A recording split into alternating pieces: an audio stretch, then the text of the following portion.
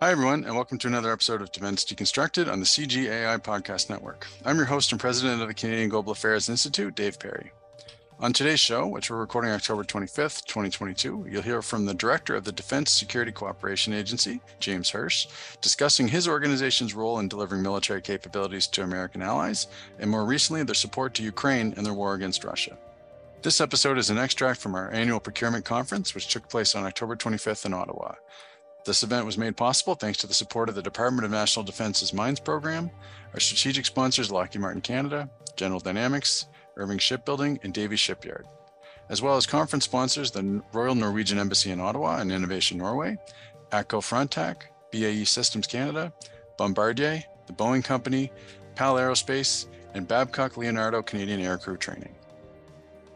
Defense Deconstructed is brought to you by Davy Shipyard.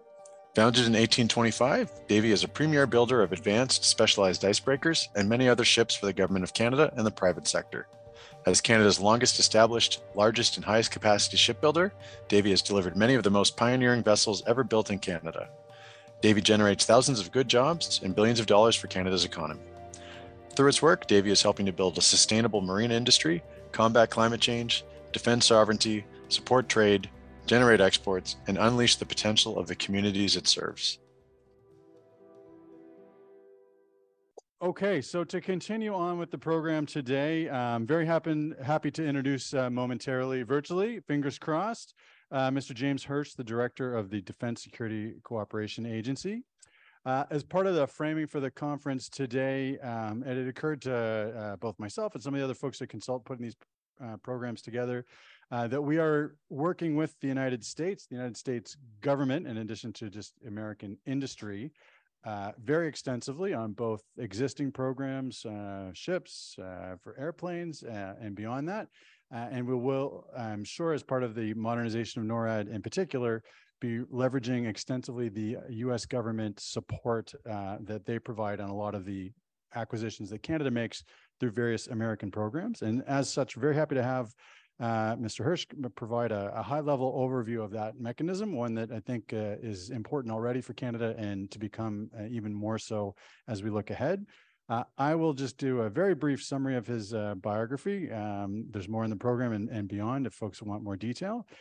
He was appointed the Director of Defense Security Cooperation Agency in January of this year. Prior to that, had a number of senior positions as the Acting Secretary of Defense Representative in Europe, the Acting Defense Advisor for the U.S. mission to NATO, and numerous other senior positions in the U.S. DoD bureaucracy, for which he twice received the Secretary of Defense Medal for Distinguished Civilian Service, covering his service at DTSA and the U.S. mission to NATO, in addition to 2 presidential rank awards. And I'm hoping that when I now cue him up, his video will appear on the screen beside me here. And can we get audio check, sir? Yes, can you hear me? We can. Excellent. Thank you for joining us here today, and over to you. All right, thank you very much. Good afternoon to everybody attending the conference today. As was said, my name is Jim Hirsch, and I'm the Director of the Defense Security Cooperation Agency. First, I'd like to say thank you to Mr. Perry and the Canadian Global Affairs Institute for inviting me to address your defense procurement conference this afternoon. It's a humbling experience to address this audience along with senior defense officials from the Canadian government and the governments of our mutual allies and partner nations.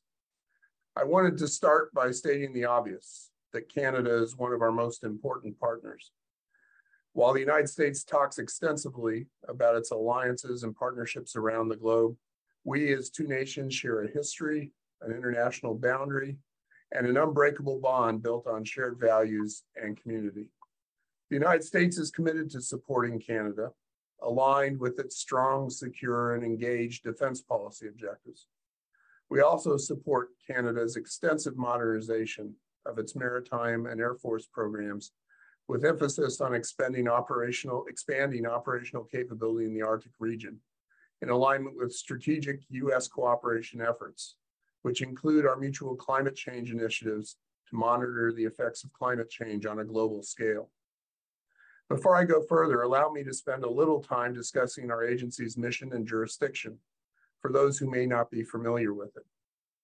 The Department of Defense established DSCA just over 50 years ago on September 1st, 1971, to direct, administer, and supervise the security cooperation programs of the United States Department of Defense, including the transfer of defense articles and services to our allies and partners. And among the initial four programs that we established were the International Military Education and Training Grant Program for assistance to our partners and allies in training, foreign military sales, which are the direct transfers through our system of defense articles and services. Both of those still exist today. Across the subsequent 5 decades, the mission of the agency has grown tremendously. Not only does DSCA administer foreign military financing funds provided by the Department of State and excess defense articles, which are items that are no longer needed by the Department of Defense, we continue to do the IMET and FMS programs. In addition, we do a number of other programs, including Department of Defense funded train and equipment and institutional capacity building programs around the world. And we do also humanitarian assistance, disaster relief, demining assistance, and we have a Defense Security Cooperation University, which oversees the education, training, and certification of the entire security cooperation workforce, which currently numbers around 20,000 people around the world. And we also train through that university the partners and allies' own military and civilian personnel.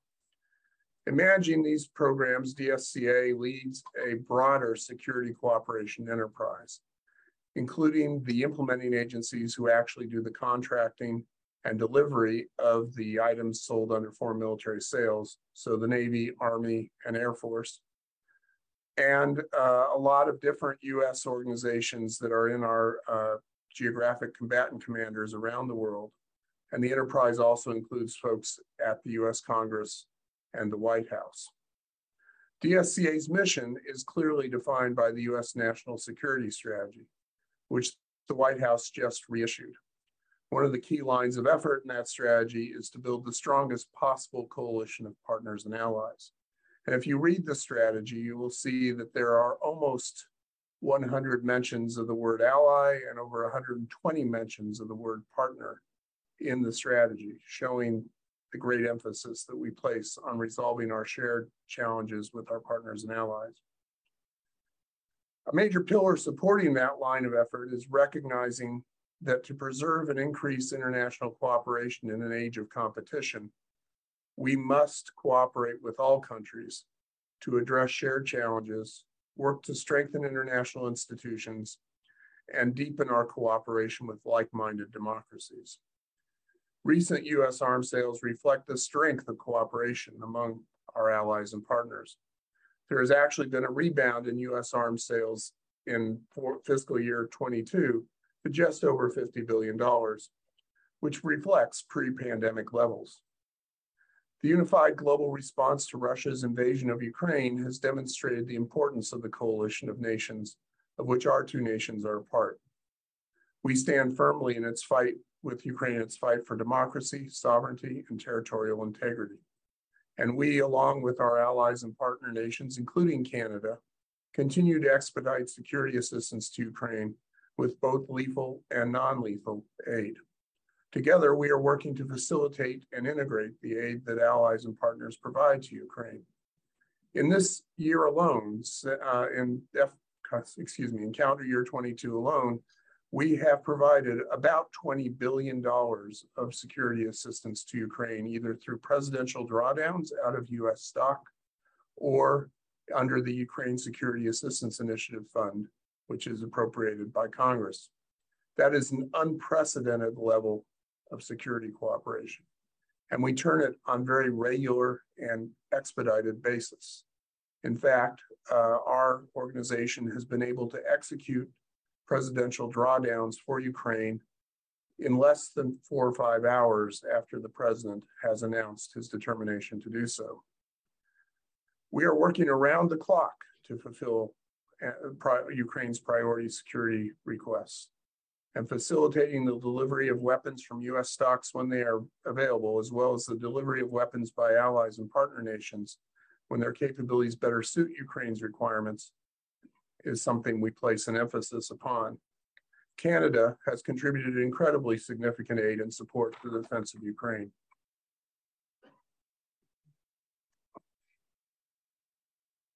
The U.S. government and U.S. allies and partner nations have also trained Ukrainian soldiers and assisted them with institutional capacity building for decades. If you look at what has happened in the Ukraine conflict, this assistance, which we provided by training the Ukrainian military since 2014, is in fact perhaps the decisive element that has made Ukraine successful in its campaign. None of us thought that they would be where they are today in February, but the ability to have a strong NCO corps and a leadership corps in their military that was able to make independent decisions and use the weapons that have been provided by the rest of the international community when needed has allowed them to actually defend against the treacherous and brutal Russian intervention. So Ukraine serves as both an example of and a blueprint for the maximum effect produced by our security assistance efforts. Future success in this field depends on how closely we leverage these and other global relationships to secure common interests and promote shared values. Ukraine can also serve as a deterrent measure aimed at other malevolent actors on the global stage as they witness the enhanced capabilities that allies and partner nations, including Canada, can bring to bear during instances of unprovoked aggression.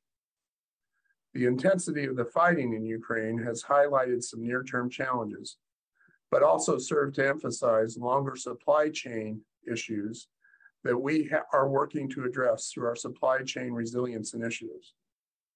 The department is well aware of the demand side challenges as well, particularly to barriers to doing business with the Department of Defense. And although DSCA is not technically a logistics or acquisition agency, both communities are at the heart of what we do. Increasing supply chain resilience in defense critical sectors is a top priority for the department. DoD recently published a report on this topic, Securing Defense Critical Supply Chains, which is posted on the DoD website. As Canada is a key partner, I would encourage members of the Canadian government and military, as well as Canadian defense industry, to read this report. One of its cross-cutting recommendations includes engagement with allies and partner nations to develop policies and arrangements that strengthen our defense industrial bases and improve supply chain resilience. We're in touch with industry every day as our requirements evolve, and we're doing the detailed work necessary to mitigate supply chain constraints and speed up production lines. The challenges here are well known. We need to increase throughput to meet current requirements, but ensure that we don't create unsustainable production capacity because of demand spikes today. Our defense industry, being a private defense industry, must answer to its shareholders and at the same time meet the requirements of government. So we must be able to present them with a reasonable profit model that they can present to their shareholders if we expect them to increase production, and this will depend on their confidence in the demand signals. We also need to resolve some obsolescence issues, parts that are no longer produced or sub-tier supplies that have gone out of business as a result of lower demand. Workforce shortages exacerbate both of these challenges. With industry feedback, we are deploying DoD authorities and investments when they can help unlock these capabilities. And we were looking across the entire portfolio of capabilities, including all allies and partner nations, so that we are not overly reliant on any one system, but on a diverse set of capabilities to achieve a mission. Despite defense supply chain issues, we continue to advance with many US-Canada defense initiatives. In particular, we applaud Canada's anticipated acquisition of the F-35, which will be a significant investment for the Royal Canadian Air Force. Canada's new fleet of fighter aircraft will ensure Canada is well equipped to help defend North America and our allies into the future and beyond. Another major initiative is the Canadian Surface Combatant, the largest defense procurement in Canadian history and the most complex shipbuilding initiative in Canada since World War II. The introduction of these surface combatants into the Royal Canadian Navy represents a critical capability, and we look forward to supporting the production of these assets. The procurement of the Canadian surface combatant is also notable because it is a U.S. non-program of record. That is a unique configuration or a new platform that is not typically what is available through U.S. defense stocks. It is not something we are producing for the U.S. military itself. The procurement of the Canadian surface combatant demonstrates that the United States continues to streamline efforts for non-program of record requests so that we can better support the increasing demand for unique capabilities and ones that may not be in the U.S. inventory. We are also working to develop agile and flexible policies that address emerging technology so that we can better tailor our assistance to the actual partner requirements. Since innovation is foundational to our security cooperation efforts, we understand as well that the protection of technology is paramount to how we do business. Doing so defends our industry, shields our allies and partners, and secures the coalition of nations. No one entity can do all of this alone. The good news is we don't have to. These and other challenges will take a combined effort of the entire U.S. security cooperation enterprise and U.S. allies and partner nations. That's me, that's you, that's all of us. So in closing, the world finds itself at the crossroads of history, in what has sometimes been called a plastic moment or an inflection point, faced with a current conflict and the potential for another one. This moment and its attendant challenges underscore for us the importance and strength of alliances and partnerships. DSCA and the U.S. security cooperation community are proud to be at the leading edge of this effort for the United States and to be working with allies and partner nations like you. That concludes the formal portion of my presentation. Again, thank you, Mr. Perry. Thank you to the Canadian Global Affairs Institute for inviting me to address you this afternoon, and I will now take your questions. This episode of Defense Deconstructed is brought to you by Irving Shipbuilding. Canada's national shipbuilder is currently hiring.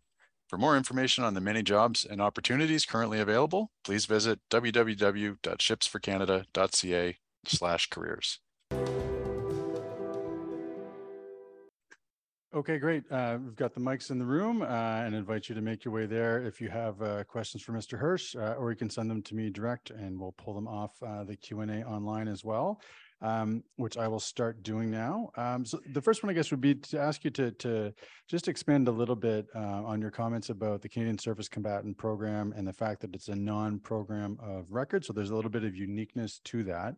And I guess, could you maybe just flesh that out a little bit and talk about how much flexibility is there in the U.S. government program framework to support sort of outside of the standard kind of model U.S. program of record type of supports? I mean, how much ability do you and your team have to meet specific national requests and circumstances?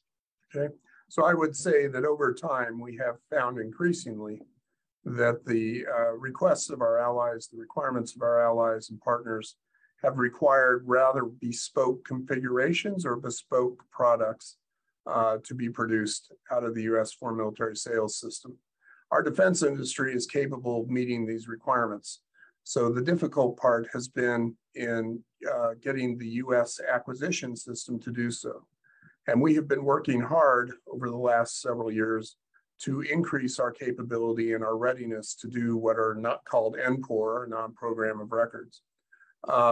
We have established within the Security Cooperation Enterprise a non-program of record community of interest, which includes industry and partner nations.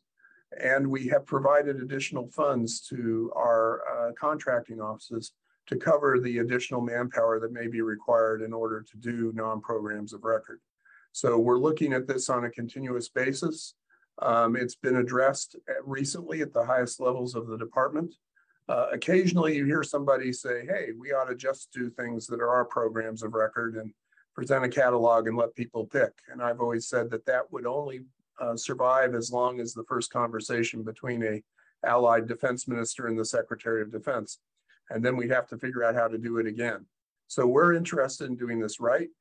And we're interested in trying to provide the maximum support to our allies and partners. And we will be continuing to watch in the Canadian case in particular to make sure that we're providing the support required. Thank you, Nicholas. Thank you. Nicholas Todd, Canadian Association of Defense and Security Industries.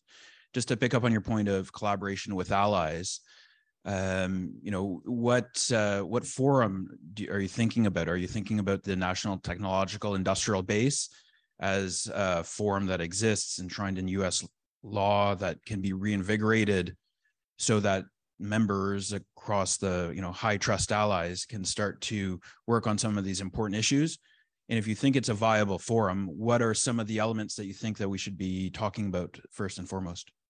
So a lot of this work on deciding how to reach across industrial bases will be led by Undersecretary LaPlante, who's the Undersecretary of Defense for Acquisition and Sustainment.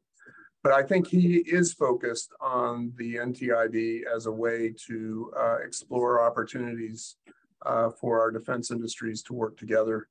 And also another forum that has risen here in the last couple of months is the Ukraine Contact Group, which has asked the Allies acquisition executives to come together and look for places where we can cooperate across national industrial bases.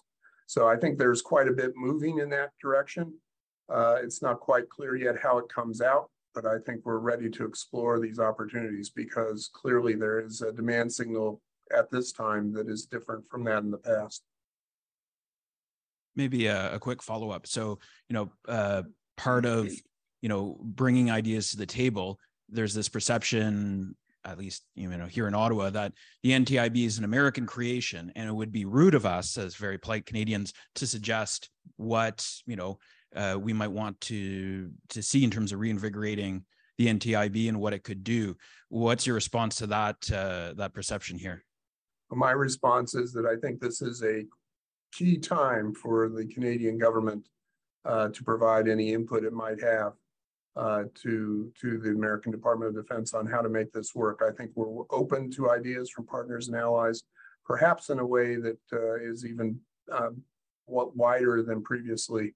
And so I would think we would welcome Canadian ideas on how to move forward. Thank you. If I can get a question to ask you to amplify a little bit what you talked about Ukraine and the collaboration there. Is that simply a question of working kind of harder in a more concentrated way, or to what extent has support to Ukraine been done with exceptional authorities? Oh, so our presidential drawdown authority is very exceptional. This is something that is only done in cases of the utmost national interest or where there is an emergency. And it normally is limited to a relatively small amount of money, several millions of dollars.